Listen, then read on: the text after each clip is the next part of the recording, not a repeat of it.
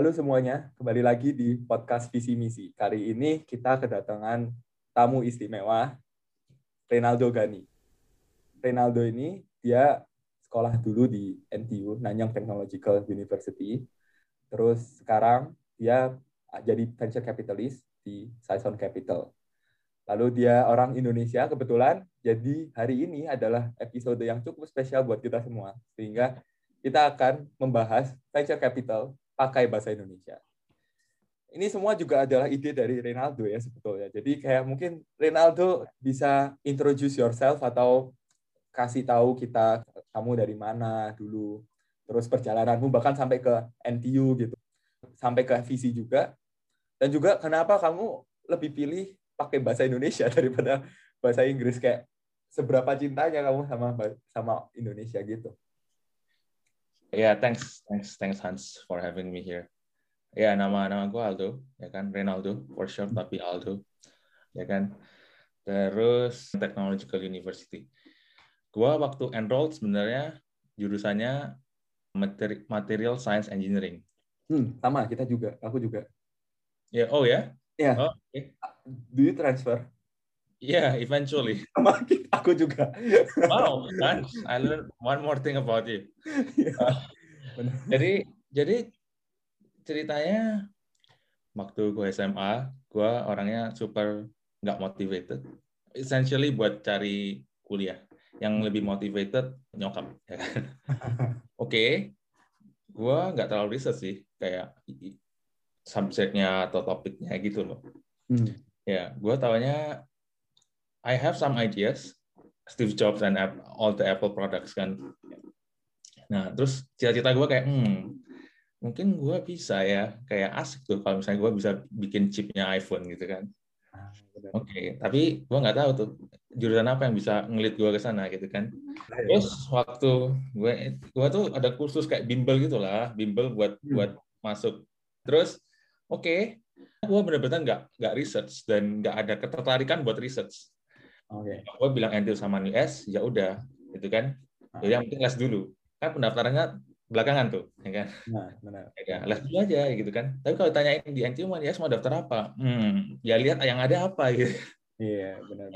Terus suatu kali kayak event gitu di tempat bimbel gua, di mana ada satu lulusan NTU dari lulusan ya ini Material Science Engineering. Kalau bahasa Indonesia itu metalurgi kalau nggak salah. Iya, betul. Ya kan? Kalau di ITB ada kayaknya. Benar, ITB ada. Ya, itu intinya ya kan. Terus dia cerita tentang kayak bikin silikon gitu-gitu. Ini yang chip itu kan gue pikirnya. Ini yang gue cari. Gue daftar itu nomor 1, first choice. Terus nggak ingat lagi 2, 3, 4, 5. Pokoknya mau satu gitu. Benar. Ya udah, gue daftar. Terus akhirnya keterima. Ya Material Science Engineering ini atau teknik metalurgi ini. Singkat cerita, masuk di NTU. Terus gue kan mental anak imigran gitu kan, kayak kayak gue ke tanahnya orang harus sukses nih guys, kayak I have to make it happen. Nah, waktu di NTU gue baru mulai research tuh jurusan orang, jurusan ini kayak prospek kerjanya apa gitu kan. Sebenarnya gue nggak terlalu care sama prospek kerjanya, gue cuma care sama gajinya. Kayak baru tahu tuh waktu di NTU udah masuk nih, udah ada metalurgi kan, gue lihat, kenapa jurusan gue rendah gitu kan. Tapi sebelumnya, buat teman-teman yang nggak tahu, teknik metalurginya NTU itu nomor 1 di dunia, material science ya. Nomor 1 ya? Iya. Pada zamannya itu juga kayak salah satu, itu juga yang bikin gue kayak super sure buat masuk metalurginya NTU, karena di antara semua jurusan-jurusan yang NTU punya, kayak material science ini yang rankingnya itu paling tinggi gitu loh. Nah, terus itu singkat cerita waktu itu, di antara engineering yang lain, teknik yang lain, kenapa rendah gitu intinya kan. Kalau misalnya dibandingin sama bisnis gitu kan, ya iyalah kerja. Iyalah pasti rendah ya. Nah, terus kayak gue nggak langsung terima itu kayak, wah ini suram gitu ya. Nah, gue masih cari data poin yang lain, yaitu gimana caranya gue join ospeknya mereka, ospeknya fakultas ya, fakultas metalurgi. ya kan? Dengan harapan cuma satu, Hans, bukan buat kenalan. Terus buat apa? Cuma pengen tanya sama senior, bener nggak sih ini? Terus akhirnya berhasil tanya Akhirnya waktu itu. tanya, Hans, gue tanya sama ketua ospeknya waktu Gimana itu. katanya? Hah, ketua ospeknya? Ya, ketua ospeknya. Kebetulan dia kayak kan dibagi grup-grup gitu kan, Ah, grup-grup benar. kecil. Nah, grup kecil gue ini ketua ospeknya yang mimpin gitu. Oh, oke, oke, Kayak oke. grup leader ya, grup Memang leadernya. the stars are aligned, bro. Untuk lu Ya, nggak tahu tanya. juga. Terus gue tanya kan, bener nggak sih kayak material science itu gajinya rendah habis lulus, terus kayak dapat kerjanya paling paling rendah gitu di antara engineering lain. Gua masih inget ini jawabannya dalam bahasa Inggris. Well, yeah, technically speaking, it's not as bright as the other engineering faculty. Dia nggak bilang kayak mengiyakan, tapi kayak technically kayak berusaha nge-hedge lah. Ya, intinya iya gitu kan. Iya, iya, ngerti, ngerti. Gue langsung habis itu pulang, gue langsung ada pengalaman nggak sih pindah faculty gitu kan? Nah, Katanya beberapa bilang ada gitu kan. Terus paling gampang pindah kemana sih gitu? Gue nggak even kayak iya, iya. gue kan Yang nggak paling penting pindah aja. ngerti gitu kan. Jadi gue pertanyaannya kalau mau pindah ke fakultas apa paling gampang gitu kan? Nah, Boils down to two majors.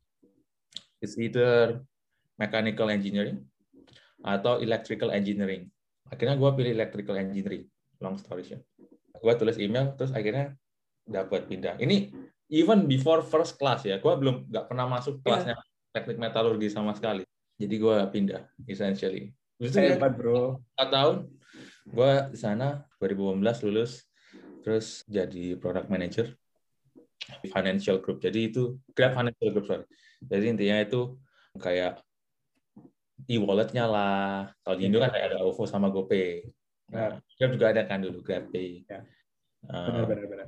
Terus ya yang begitu-begitu ya Dan e-wallet sampai sekarang masih ada kok Grab Wallet-nya, Grab Pay-nya. Masih itu kan, bukan atau masih ada di luar Indo. Di Indo kan oh, jadi iya benar. Itu sudah di kan kerja sama OVO kan ya Grab. benar, benar, benar, benar. Ya jadi mostly gue kerjain produknya buat GrabPay di luar Indo. Ya, Singapura, Malaysia, Filipina, sama Vietnam, Thailand juga. Pengen jadi data analis, Hans. Oh, Data analis. Karena gue realize apa ya, kayak gue nggak terlalu teknikal orangnya sebenarnya ya kan.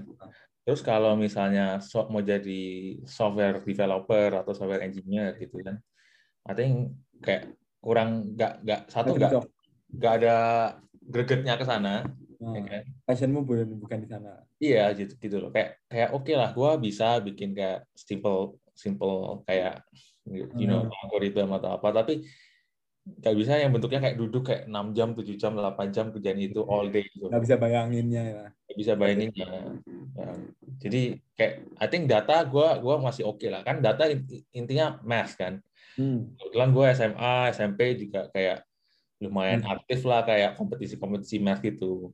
Emang suka ada ketertarikan ke math, jadi kayak ya why not gitu loh. Ini kan cuma math yang pakai mesin ibaratnya, pakai kalkulator super ibaratnya kan, data analis itu. Nah, menghitung angka gue masih oke lah. Ya, jadi it does help waktu masuk spesialisasi itu, walaupun ujung-ujungnya belakangnya tetap teknik elektro. Malah ngerti. Terus ya apa ceritanya bro bisa sampai ke venture capital kan? Venture capital emang ada coding data analis kan? Enggak kan? bukan teknik elektro juga kan? Jadi kayak Iya, gimana? iya, nggak ada benar-benar. Jadi emang dari dulu suka sih kayak the idea of kayak startup gitu-gitu ya, kayak software. Gue beli software. Ya dulu awalnya obviously Apple hardware kan. Kayak gue udah bilang. Terus after a while yang bikin gue excited waktu tiap tahun kan September kan biasanya Apple rilisnya hardware. Bulan Juni itu biasa dia software iOS yang dia announce. Software. Mac OS, iOS, segala macam. Itu Juni, terus 3 bulan dia testing, alpha, beta testing. September waktu iPhone-nya keluar, hardware-nya keluar, dikeluarin sama bareng sama software-nya, ya kan? Ya, benar. Nah, itu biasanya cycle-nya begitu. Ya, gue pertama cuma excited waktu bulan Septembernya doang, karena hardware lah, ya kan? After a while, kayak beberapa seri, gue mulai sadar kalau gue juga tertarik ke software-nya. Ya, menurutmu sendiri berarti kayak hardware compare to software, yang mana yang lebih penting? Banyak orang kan maksudnya argue sekarang software udah banyak gitu loh, semua orang bisa bikin. Bahkan ada no code tools juga sekarang, kayak di mana orang bisa bikin software tanpa harus belajar coding. Kalau hardware kan itu yang sebetulnya melimit kita sekarang, misalnya kecepatan. Menurut gua ya, I think it's equally important in the context of Indo especially. Bedanya begini, kalau misalnya software itu lebih dari sisi R&D, while it's not simple, not simple, Ya, benar. tapi it's way simpler than R&D-nya hardware contohnya. Bayangin kalau misalnya paling gampang electric vehicle kan, mau bikin R&D itu kan ibaratnya so expensive. Kalau software kan paling kayak ya habis waktu satu ya kan. Misalnya lu hire software engineer ya kayak gaji mereka kan AWS gitu kan. Tapi itu relatively small cost-nya dibandingin kayak misalnya gagal di hardware gitu. Dan the type of person yang bisa R&D hardware juga lebih deep ya, domain knowledge-nya kayak PhD gitu-gitu kan. Kalau kita di Indo lebih banyak yang di software ya. Memang kayak satu kita juga manufacturing nggak terlalu strong gimana kan. Ya, Mungkin China lebih strong to US. Tapi kita kan nggak terlalu kuat manufacturing masih kayak apalagi yang high tech begini kan. Terus pusat research, believe it or not juga nggak terlalu ya kan. Jadi kayak kita nggak terlalu strong juga research. Kalau komersial kayak software mungkin lebih bisa lah. Jadi mungkin kita lihatnya sekarang software merajalela kalau ngomongin konteks Indo ya. Tapi bukan berarti itu nggak penting lah. Kayak lebih accessible juga lebih mungkin. Ya gitu sih. Ngerti. Nah, terus balik lagi ke Saison kan. Kan kamu ke Grab terus sempat di ByteDance juga. Kayak kenapa kok nggak jump to another software companies? Ya, oke. Jadi emang gue kan dari Grab waktu itu pindah sebentar ke ByteDance ya kan, kayak parent company TikTok, kayak kebanyakan kayak online payments gitu-gitu. Oke, after a while gue merasa, I think I've seen enough. By no means gue expert atau apapun, tapi kayak I've seen enough. Maybe kayak 70%, 75% of those words kayak payments and everything. Gue pengen pindah domain knowledge actually dari payments waktu itu. Terus kayak apa ya gitu kan. Obviously banyak kan optionnya. Terus gue mikir karena gue ketertarikannya sama startup juga gitu kan. Aim buat pindah ke much smaller kayak Grab, ByteDance kan korporasi yang kayak pegawainya udah banyak banget. Ya, benar. Ya, gue mau pindah ke tim yang kecil gitu loh, kayak misalnya startup cuma isi 20-30 orang gitu kan. Terus kayak yang masih agak scrappy dan nggak terlalu established gitu loh. Ya, kenapa nggak mau establish? It's too slow ya, kayak for me lah at least. One way it's too slow, ya kan. Kedua juga karena mereka udah established, ya kan. Mungkin lebih risk averse lah, lebih risk averse. Which makes sense. Kayak kalau punya reputasi ya lu harus jaga kan. Nggak seenaknya lu kayak nge-launch produk atau melakukan marketing campaign yang aneh-aneh gitu. Aneh gitu kan. Ya gitu. Jadi gue kira optimization gue waktu buat karir ya. Awal-awal tuh learning gitu loh. Jadi kayak kalau learning ya learn fast, ya kan, fail fast, dan terus lu ulang lagi. Ya, benar-benar. Ya kan, fail fast, terus pick up yourself, terus mulai lagi gitu. Jadi long story short, startup ya kan, gue emang ada kayak ketertarikan ke visi juga waktu itu. Karena banyak udah di dunia teknologi, ibaratnya kan kayak hampir 3 tahun, habis waktu itu 2 tahun 3 tahunan.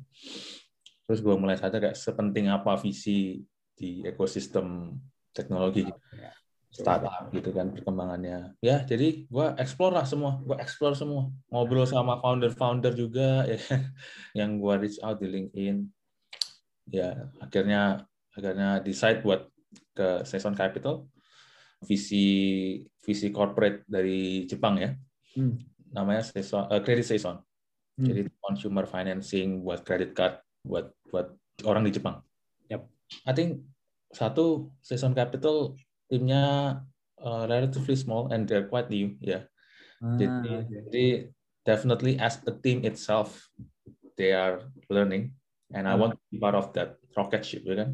Yeah. They haven't figured out everything, which is great, right?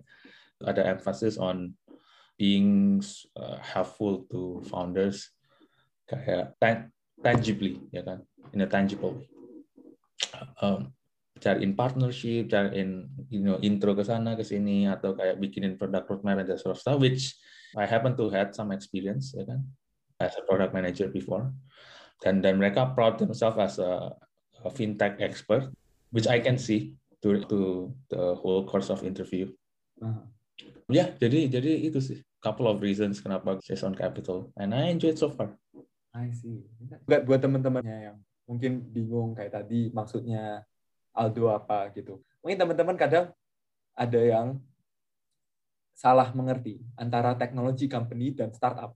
Unfortunately, nggak semua technology company adalah startup. Misalnya, contoh paling gampang, Shopee, Grab, ByteDance itu sudah bukan startup. Mereka corporate, tapi technology company. Gitu. Kayak mereka offer a service yang emang software-based. E-commerce lah, ride-hailing, dan seterusnya.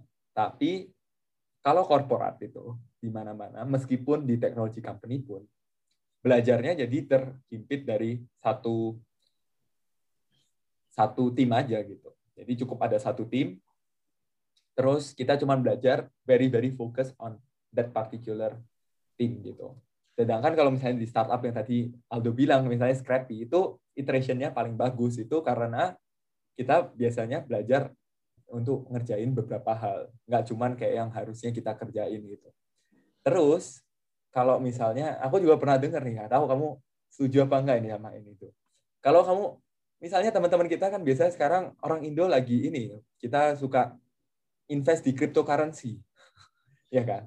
Nah, tapi aku pernah dengar sebetulnya investasi terbaik kamu kalau pas muda itu investasi ke diri sendiri sebetulnya, bukan investasi ke kemanapun, bahkan bukan ke stok atau ke cryptocurrency gitu loh maksudnya. Karena belajar sesuatu, knowledge itu sesuatu yang nggak bakal hilang gitu loh sampai nanti kita tua pun. Atau kamu setuju nggak ini? Kan tadi kan kamu cerita kayak awalnya kamu datang ke Singapura malah nyari gaji kan yang besar kan, mana yang besar. Nah, let's be real juga kalau sangat kapitalis kamu harusnya stay di korporat aja karena kan korporat biasanya bayarnya lebih mahal.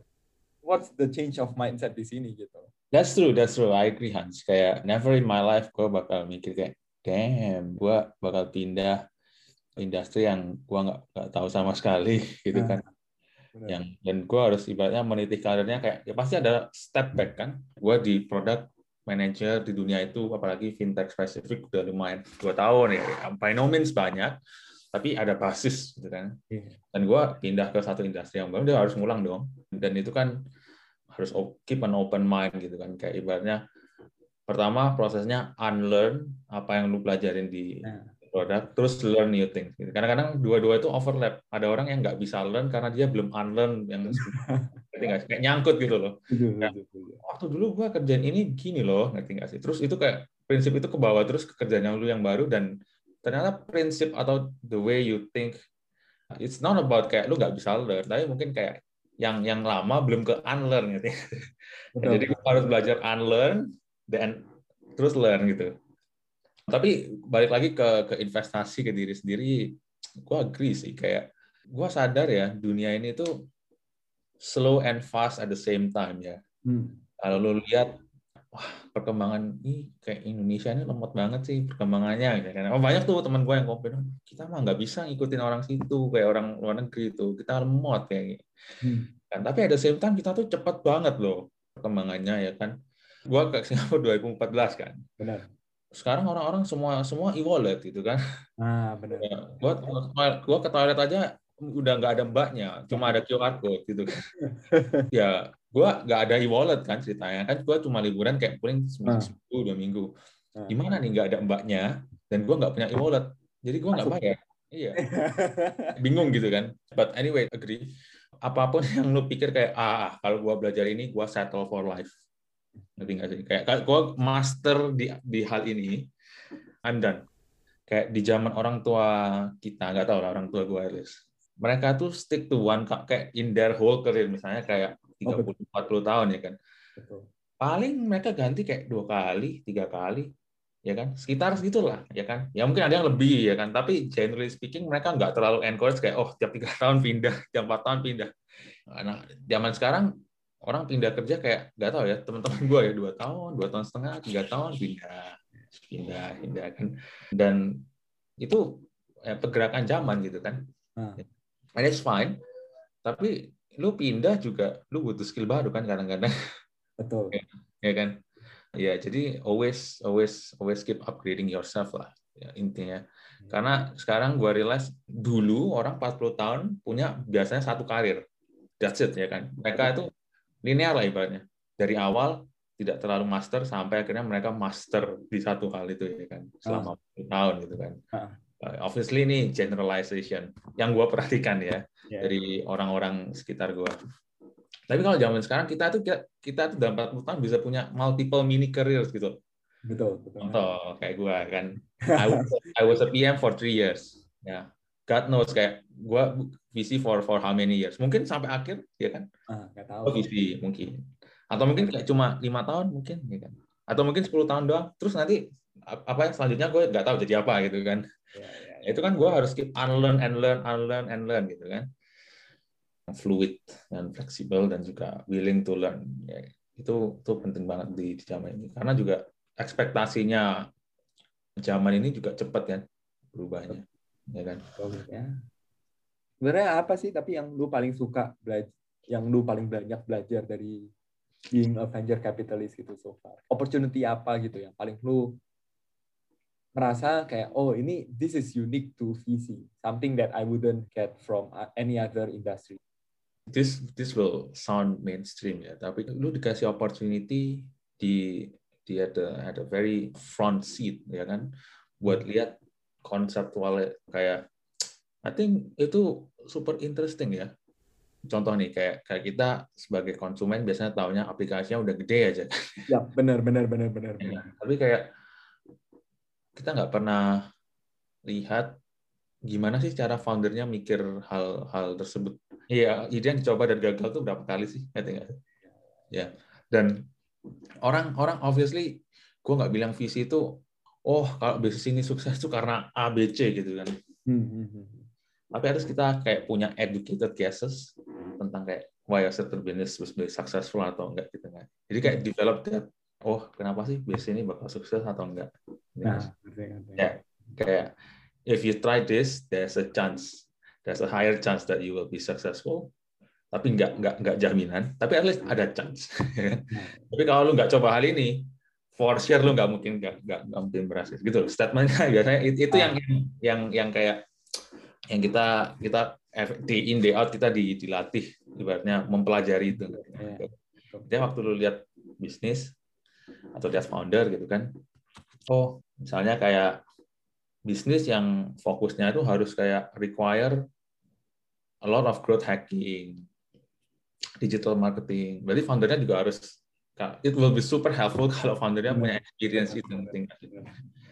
Ada juga software company yang require software-nya itu super polish, super bagus banget, ya kan? Nah itu ideally orangnya kayak foundernya kalau punya experience di teknologi as a software engineer atau as a product manager, that will be helpful. Dan ya itu jadi assessment yang seperti itu ya, yang mungkin nggak semua orang non VC punya kesempatan. Dan ties back juga kayak apa ya optimization for learning tadi loh. Actually kalau lu join startup gitu kan, yang lu bilang kayak 20-30 orang gitu kan, ya kan, yang kayak produknya juga nggak jelas gitu. Obviously you learn a lot gitu kan. Tapi learningnya kan lebih kayak beda. Lu misalnya jadi master di satu vertikal tertentu. Misalnya lu di Cloud Kitchen. Lagi hot nih bro. Betul. Cloud Kitchen. Ya, lu coba Cloud Kitchen ini ya kan, lu ubah-ubah ya kan konsepnya segala macam. Lu master di Cloud Kitchen. Ya kan. Kalau divisi learningnya nggak master di satu vertikal biasanya, lebih kayak horizontal. Maksudnya begini, kan bisnis yang masuk ke VC itu macam-macam. Cloud kitchen iya, nanti payments, ada lending, ada wealth management, ada insurance, ya kan. Terus juga ada software as a service, namanya macam-macam ya kan. Ya. Lebih horizontal, kayak lu tahu banyak hal gitu kan. Banyak hal gitu loh, which I prefer gitu loh, buat awal karir gua. Jadi kayak banyak ngicip banyak gitu loh bro. Iya. And afterwards kalau lu suka satu ya nanti lanjutin aja gitu. Lanjutin aja. Towards terakhir, misalnya kayak next step gitu kan. Itu ide gua. Oke, ngerti. I take this one step at a time. Itu sebenarnya ada labelingnya bro. Maksudnya kalau horizontal sama vertikal. Ada yang bilang itu namanya T-shape atau kayak T-shape, ya. T-shape. Jadi aku juga waktu itu pas pertama kali, aku baru tahu itu pas internku kedua bro di startup gitu. Foundernya baik banget sama aku kayak. Kita masih sering ngobrol gitu kan. Jadi dia jadi salah satu mentor gitu yang kasih tahu kayak begini ya. Aku nggak ngerti kayak ini orang ngomong gini kayak tiba-tiba Hans, kamu itu jadi orang harus jadi I shape. Dia kasih I bahkan. Oh, iya. Dan aku T aja nggak tahu. Apalagi I. This is the first time I hear about I shape, Hans. But I know T shape. I'm familiar with it. Kamu tahu T shape kan? Jadi kalau T shape itu kamu surface-nya kamu banyak, kamu ambil satu yang kamu suka kan, jelek gitu sampai bawah. Iya. Kalau di kasusmu mungkin yang jelek paling bawah ya fintech kan, kebetulan kamu juga punya. Iya. I started off with background fintech. Yeah. Nah, I-shape itu dia udah shallow-nya banyak kan. Misal kamu tadi bilang kita ada ngeliat deals fintech, mungkin yang lain-lain juga edtech gitu atau e-commerce atau apapun tuh shallow aja gitu, apa-apa. Kamu tembus kan tuh fintech-nya kan sampai bawah. Kamu ngerti tuh.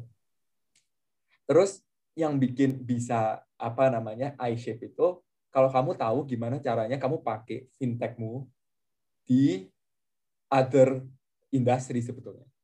Ya, of course. Yeah, exactly. Itu pas aku dikasih tahu aku kayak oh iya benar juga. Kayak maksudnya kadang kayak begini itu kita tahu tapi mungkin kita nggak pernah punya labelnya gitu. Kayak nggak pernah tahu kayak oh ini I-shape, ini T-shape. Kayak ngerti aja gitu loh. Oh ya.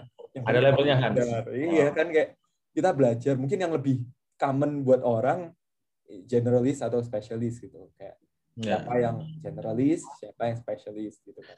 Tapi sebetulnya dalam hidup ini ya menurut I-shape dan T-shape tadi harus bisa jadi both gitu. Harus bisa jadi generalist in some things, specialist in one thing atau kayak two things gitu. Ya tapi gue penasaran aja kayak what's your view atau take on Southeast Asia market atau Indonesia market juga. Kayak fintech apa sih yang menurutmu bakal jadi tren atau bukan cuma tren tapi bakal jadi something yang kita adopt di kehidupan sehari-hari yang nggak mungkin bisa kita lepas lagi gitu. Ya, I think kalau misalnya ngomongin konteks Asia Tenggara atau Southeast Asia, konsep kayak movement dari cash ke cashless ya, I think it's just unavoidable dan sekarang udah jalan juga kan sebenarnya. Ya, benar. E-wallet di Indonesia banyak ya kan, nggak cuma di Indo, across Southeast Asia kayak gitu. Iya, benar. Kan, tapi kan pertanyaannya adalah misalnya kayak anecdotally kita bikin kayak trying to aim for financial inclusion. Kan financial inclusion means that kayak semua orang punya akses ke finance gitu kan, mungkin in any way or form. Tapi anecdotally e-wallet ini ya, yang pakai semua adalah orang-orang di kota tier 1 dan tier 2 sebenarnya.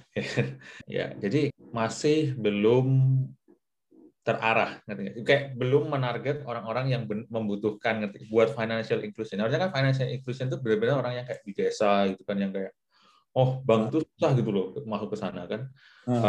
Karena infrastruktur dan lain-lain ya kan kayak nggak masuk akal buat bank tuh bikin cabang di sana. Karena cost to serve-nya terlalu mahal gitu kan. Terus jauh-jauh gitu kan. Jadi lu harus nggak bisa bikin satu nih ya kan. Lu harus bikin beberapa gitu kan. Nggak masuk akal. Tapi orang-orang ini yang harusnya kan yang tersentuh gitu loh sama financial inclusion. Nah, itu belum. Ironik lah tentang apa yang divisikan dan apa yang terjadi di kehidupan nyata. Iya. Menurut gua itu cuma it's about apa ya? Fase ya. I still take it as a progress. Apa yang terjadi sekarang ya kan? It's a great progress in fact. Tapi ya nanti arahnya ke sana mungkin ya guys. Gimana caranya akhirnya orang-orang yang ditarget ini, yang diwacanakan ditarget, akhirnya masuk sistem finansial kayak digitalisasi warung-warung gitu kan. Nah itu kan udah mulai arahnya ke sana gitu, ya kan? Gimana caranya kita bikin warung yang offline gitu kan jadi online gitu. Tren kedua Indonesia itu, I think kayak banyak orang yang udah tahu UMKM itu tulang punggung Indonesia ya kan.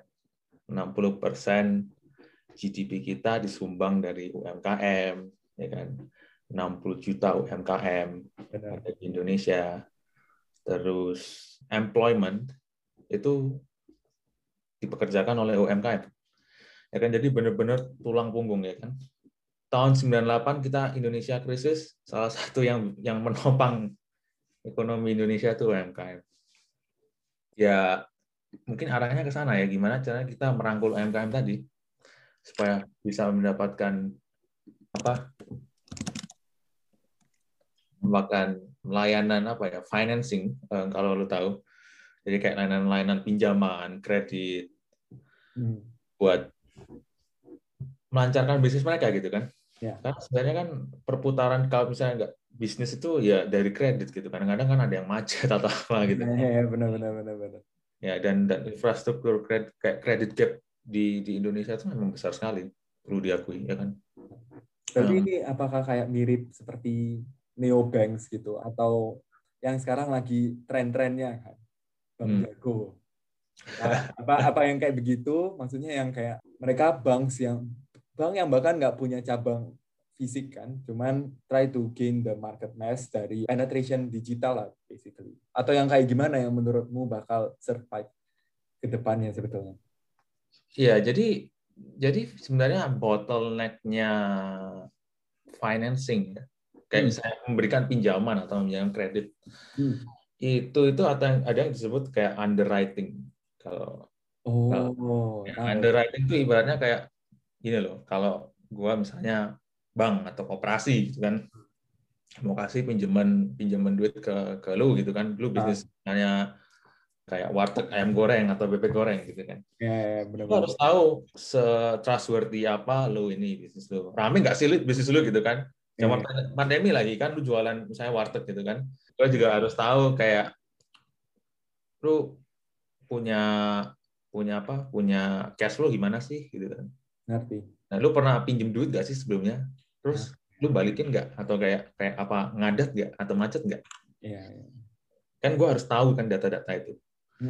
Nah, biasanya bottleneck-nya buat orang dikasih pinjaman atau enggak, itu dari hal-hal yang seperti ini gitu kan. Nah, masalahnya kalau tanyain abang warteg di pinggir jalan, kayak, bang, lu jualan, kayak kasih dong gua rinciannya, lu jualan berapa ayam sehari gitu kan. Kayak atau sebulan gitu kan. Terus kasih gua rinciannya, lu untungnya berapa ya kan. Lu bayar tenanya berapa gitu kan, segala macam. Pokoknya jelas lah. Pokoknya kita minta P&L gitu kan, profit and loss report. Abangnya pasti kayak nggak ada mas gitu. Ya kira-kira sehari ya berapa ratus ribu atau gitu kan. Ya bakso berapa sih mas, kayak 30.000 lah gitu, kayak satu porsi. Katanya nggak ada gitu kan. Nah terus gimana gitu kan. Gue sebagai misalnya kayak financial institution mau kasih orang ini kredit gitu, nggak berani juga gitu. Ngerti. Nah jadi pertanyaannya adalah gimana kayak kita bisa mendigitalisasi data-data yang sebelumnya ini cuma ada di kepalanya abang-abang ini gitu. Benar kan? Paham. Ya. Itu langkah pertama lah, data. Kita ngomong data banyak sekarang, tapi sebenarnya banyak data yang tidak tercapture. Ya. Buat teman-teman juga yang mikir kayak, tadi itu minjem sebelumnya itu gimana? Itu sebetulnya credit scoring. Jadi minjem duit di bank itu penting. Maksudnya kadang kalau misalnya mau build up the credit score supaya bisa pinjam uang yang lebih banyak lagi, Kalau kamu nggak pernah pinjam uang sama sekali, bank biasanya nggak mau kasih.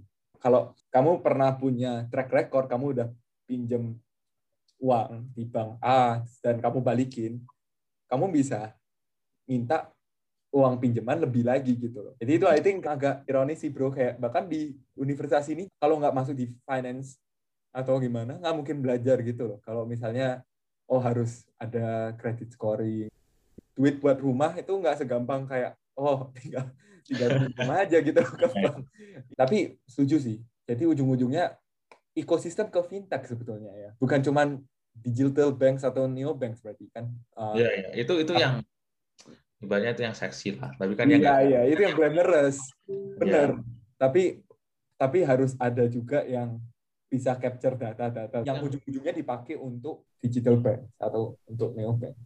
ya kalau neobank itu lebih kayak mulainya pasti di tier 1 ya menurut gue. Ya. Tier 1 orang udah familiar sama Iya, digital bener. online gitu kan. Ya oke, ya nggak apa-apa. Tapi kan yang move the needle sih ibaratnya buat ekonomi Indonesia itu yang UMKM, dan UMKM ini yang biasanya yang offline gitu loh. Kayak ibaratnya kalau lu ke nggak tahu ya di Jakarta, tapi kalau di Surabaya itu kayak ke Kembang Jepun gitu kan. Iya. Toko-toko yang di sana itu semuanya pakai bon, terus bonnya ditusuk itu loh bro. Tahu. Tanah Abang lah kalau di Jakarta ekuivalennya, atau Ya, pasar Mangga 2 kayaknya kalau di iya, ya. Yang kayak ditusuk, ada tusukannya tinggi, terus bawahnya ditusuk ke bawah gitu kan. Itu bukan sate artinya ya, tapi bukan sate, bon itu. ya lunas atau apa gitu kan. Nah ya, terus nanti ada yang hilang, apa gitu. Bener, rekapannya kayak bingung.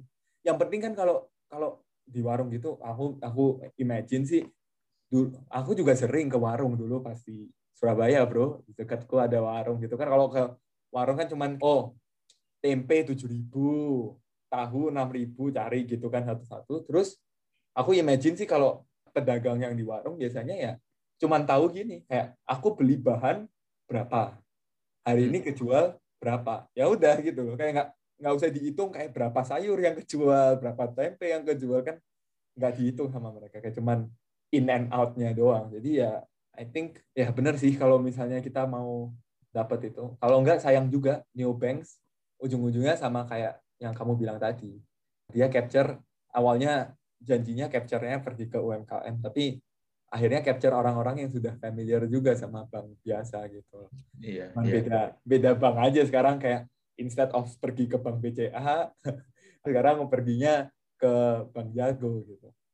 Ya tapi gimana kayak so far, apalagi gitu industri yang non fintech yang menurutmu, yang kamu mungkin dulu sebelum di Saison ini kamu nggak kepikiran, ini interesting, kamu nggak kepikiran, tapi karena kamu di Saison justru yang tadi horizontal learning, kamu kayak ini kayaknya kok interesting gitu. I think orang-orang tahu lah kayak software, tapi lebih kayak yang software as a service, Iya. SaaS ya kan. Mungkin nggak tahu, tapi atas gua sih dulu nggak tahu kayak sedekat itu antara software as a service dan fintech, ngerti nggak sih? Ngerti. Kayak ibaratnya kalau lu mau mendigitalisasi UMKM. UMKM ya paling gampang kasih software. Iya. Ya obviously ada operational challenge-nya, kayak lu ngajarin gitu kan, kayak pakai software gimana gitu kan. Ya sama kayak gua ngajarin nyokap gua cara pakai Facebook lah ya kan. Iya, benar. Ini ngajarin UMKM pakai software gitu kan, cara masukinnya datanya gitu-gitu. Menurut gua itu ibaratnya kita sebutnya kayak software as a wedge gitu, kayak maksudnya tuh dari software dulu, karena sering kali ya duit itu sensitif bro. Apa yang berhubungan sama acquire trust, apalagi nyokap gua nih, udah percaya sama satu bank, misalnya BCA atau Mandiri gitu kan, ganti deposito mah tuh bank sebelah tuh depositnya lebih tinggi 1% gitu kan, sama-sama bank ya kan, sama-sama kayak diawasi oleh BI, tapi nggak percaya gitu kan, karena duit tuh sensitif ya kan. Tapi kalau data, orang mungkin kebanyakan orang Indo nggak terlalu mikirin data gitu kan, data security, data privacy. Gue nggak bilang itu nggak penting, tapi kayak it's not as belum persepsinya masyarakat belum finance, duit gitu. Ya. Nah, jadi biasanya masuknya lewat software dulu tuh, ya kan? Kayak software, dalam bentuk apapun ya kan, software kayak data entry ya kan, atau kayak yang lebih bilang no code atau low code gitu kan, macam-macam ya kan. Gimana caranya at least kita ini ada di depannya konsumen dulu gitu loh, terus ada engagement. Masalah nanti mau dibawa ke fintech atau enggak itu bisa dipikirin belakangan, ya kan. Maksudnya kayak kalau lu langsung mau fintech ya, build trust-nya itu loh nggak gimana, susah gitu loh. Kayak karena lu bukan bank kan, kayak startup ini pasti nggak mungkin kayak langsung jadi bank gitu kan. Benar. Ya begitu. Setuju. Jadi kita hari ini memang eksperimen dan kayak all out gitu loh, cobain pakai bahasa Indonesia, dan aku seneng pola kayak ngobrol sama kamu sekarang fintech, dan juga ujung-ujungnya kamu juga kasih tahu dan sharing gitu loh, kamu gimana dari hidupmu yang awalnya teknik elektro dan cuman mikir tentang uang aja mungkin. Terus pertanyaan terakhir dari aku, kalau kamu sendiri apa yang kamu lihat dari dirimu? Ini bukan pertanyaan interview ya. Jangan terlalu serius, gak apa-apa. Iya, bukan interview. Aku cuma penasaran aja, kamu sendiri ngelihat dirimu itu mungkin 10 tahun ke depan, 20 tahun ke depan itu gimana? Mungkin nggak in terms of karir, mungkin kayak in terms of life in general gitu loh. Apakah kamu ada Indonesia atau kayak ada rencana untuk settle down gitu. Dan yang terakhir, kalau misalnya kamu punya any kind of kayak message, mau tentang visi, mau tentang startup, mau tentang pelajaran in general, apa gitu yang kamu mau kasih tahu? Gitu. I'm sure I'm not the only one yang pasti bingung gitu. Kayak yakin orang-orang seumur gua gitu kan, seumur kita gitu juga pasti kayak bingung dan galau lah, kayak gua mau jadi apa sih kayak 5 tahun, 10 tahun, nggak usah 5 tahun, kayak tahun depan aja mau ngapain itu kan kayak bingung banget gitu kan. I think start my own business gitu loh. Be my own boss. Karena gue pengen contribute. I think gini, Indo itu gede, semua orang tahu, ya kan. And then kayak potensinya besar, semua orang tahu. Tapi yang menurut gue a bit lacking itu kayak mengaktualisasikan komponen-komponen itu. Betul. Kayak we have the right komponen gitu, ya kan. Kalau kita ngomongin semua tentang data, ya kan. kayak kita punya populasi yang besar, muda, ya kan. Terus geographically kita juga kayak bagus banget. Betul. Pulau, lu mau cari apa juga ada di tanahnya kita, ya kan. Laut ada, ya kan. Tanah juga ada, ya kan. Semua ada, ya kan. Sebenarnya itu perfect. Kita itu kayak ibaratnya kayak kita kocok dadu, kita dapat jackpot, tapi waktu main gamenya beneran nggak tahu kenapa kita kurang jago. Iya. Bener, kayak main inilah capsa dapat 2 semua tapi tetap kalah. keluarnya salah gitu. Iya, mainnya salah. Ya, jadi gue selalu merasa itu ada kayak menyayangkan lah. Bukan berarti juga menyayangkan kayak kecewa gitu. Gue malah pengen kayak contribute gimana sih kayak in my capacity gitu, kayak membantu mengaktualisasikan itu gitu loh. Ya kan? I think being an entrepreneur is one of the best way to do that. Kayak bisnis lu nggak terlalu kayak impact-nya nggak sampai sosial banget gitu kan. Tapi itu kan lu gaji pegawai kan, lumayan bro, kan contribute ke employment, ya kan. Ya kan. Nah, terus lu kasih orang pekerjaan, kasih orang ini kayak ibaratnya ya itu sih. Jadi kayak you will never know, kayak ternyata anak-anaknya pegawai lu nanti in the future bisa jadi the next Elon Musk. Bener. At least lu mempekerjakan orang-orang yang harapannya bisa lu bisa bantu mereka dari sisi itu, ya kan. Ya itu sih kalau gue. I'm not saying kayak being a professional is not contributing. Tapi di kepala gue lebih pengen melakukan itu. Menurut gue lebih in line sama apa yang gue pengen lah, value segala macam. Terus saran ya. Iya. Anak-anak muda zaman sekarang itu, at least di lingkungan gue, itu super driven. Maksudnya kayak anjir, kayak gimana ya, kayak aduh, kok orang-orang udah sukses sih padahal baru umur sekian gitu. Oke. Kok gue belum, kok gue gini-gini aja gitu kan. Macam-macam, ada yang kayak jadi lemas gitu kan, ada yang kayak wah kayak apa-apa semua dikerjain gitu kan. Tapi gue punya Thought process. thought proses gue sekarang ya. Still lah, masih belum written on the stone. Nothing is written on the stone ever kan. Jadi gini, kayak sometimes it just takes time. Iya. Obviously you can do a lot of things to expedite, right? And it's great gitu loh. Actually you put effort and everything. Tapi sometimes it just takes time for you to achieve something or for things to start happen gitu. Yeah. Jadi ya consistency is underrated konsep ya. Iya, ngerti. Orang semua karena maunya sekarang instant kan. Ya, ini is a function of a lot of things kan, kayak sekarang semua online gitu kan. Makanan instan ya kan. Iya. Mau telepon apa sekarang instan ya kan. Mau transfer duit instan. Everything is instant now ya kan these days. Yeah. And you expect kayak sekarang investasi aja pengennya, gue pengen 2x dalam waktu kayak sebulan. Iya, benar. Ya kan? Nah, ya, a lot of things in life actually require time and process. That's all ya. And sometimes gue juga kalau mau jujur ya kadang-kadang termakan kayak gitu loh. Lari-larinya itu kan. Ya, kayak keburu-buru gitu loh, bro. Sama. Kayak keburu-buru. Tapi ya it helps to reflect and just say maybe it just takes more time and just being consistent gitu. Paham.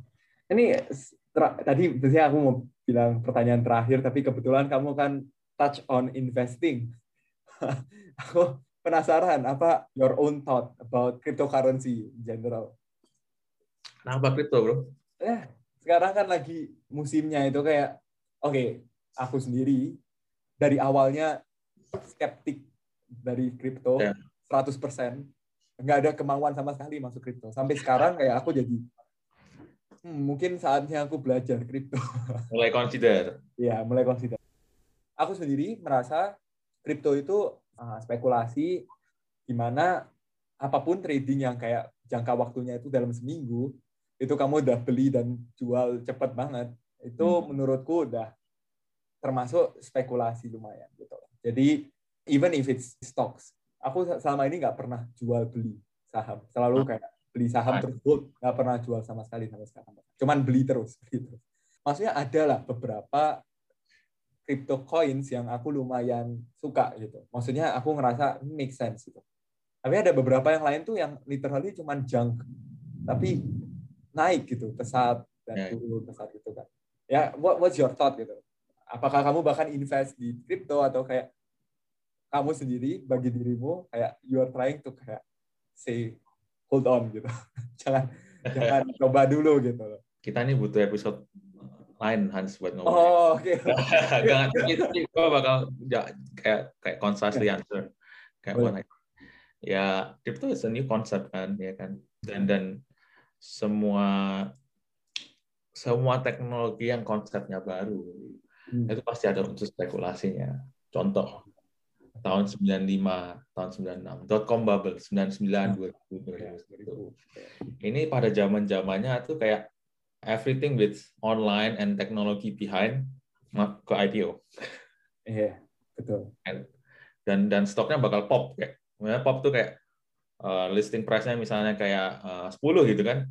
Nanti waktu IPO hari haya naik kali 3, kali 4, kali 5. Jadi you cannot go wrong dulu.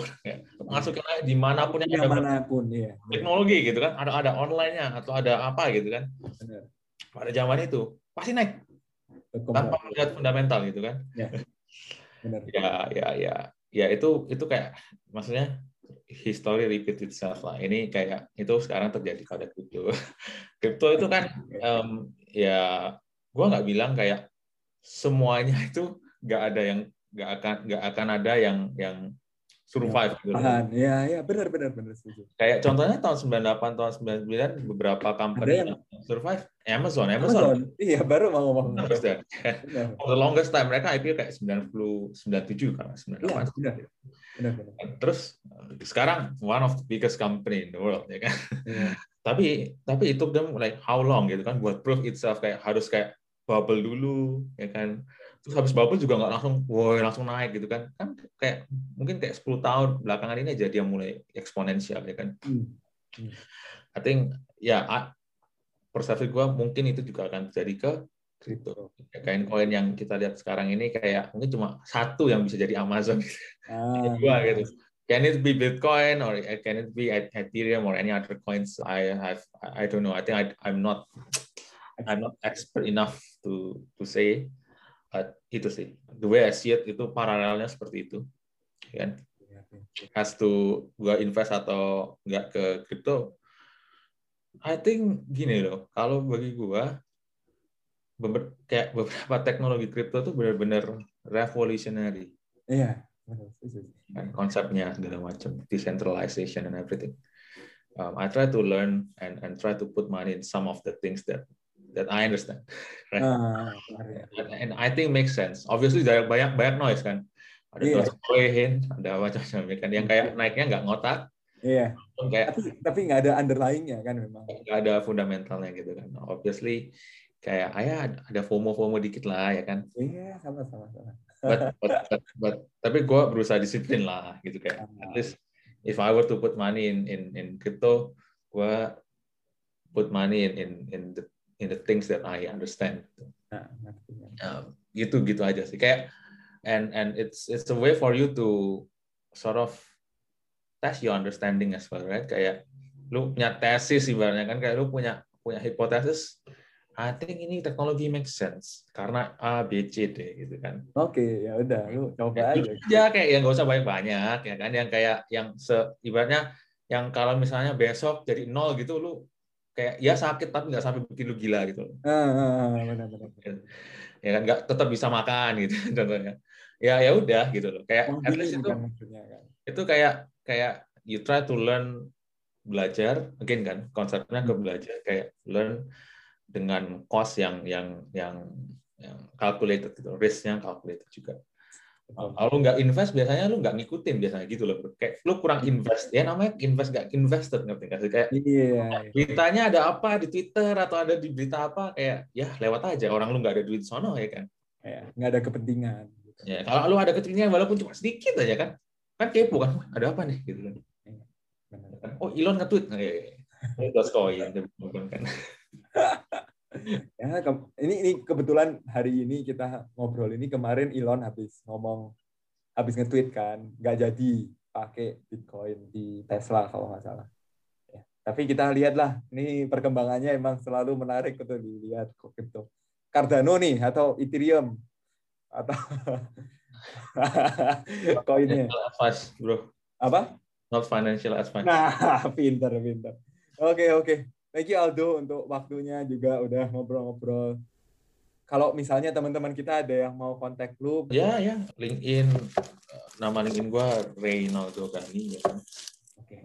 Ya kayak almost everything online handlernya sosial media gua Reynaldo Gani. Karena gua males ingetin passwordnya sama username. Benar. Okay. Ya udah, thank you ya. Thanks for having me. Yes, see you in the next episode, guys. Bye-bye.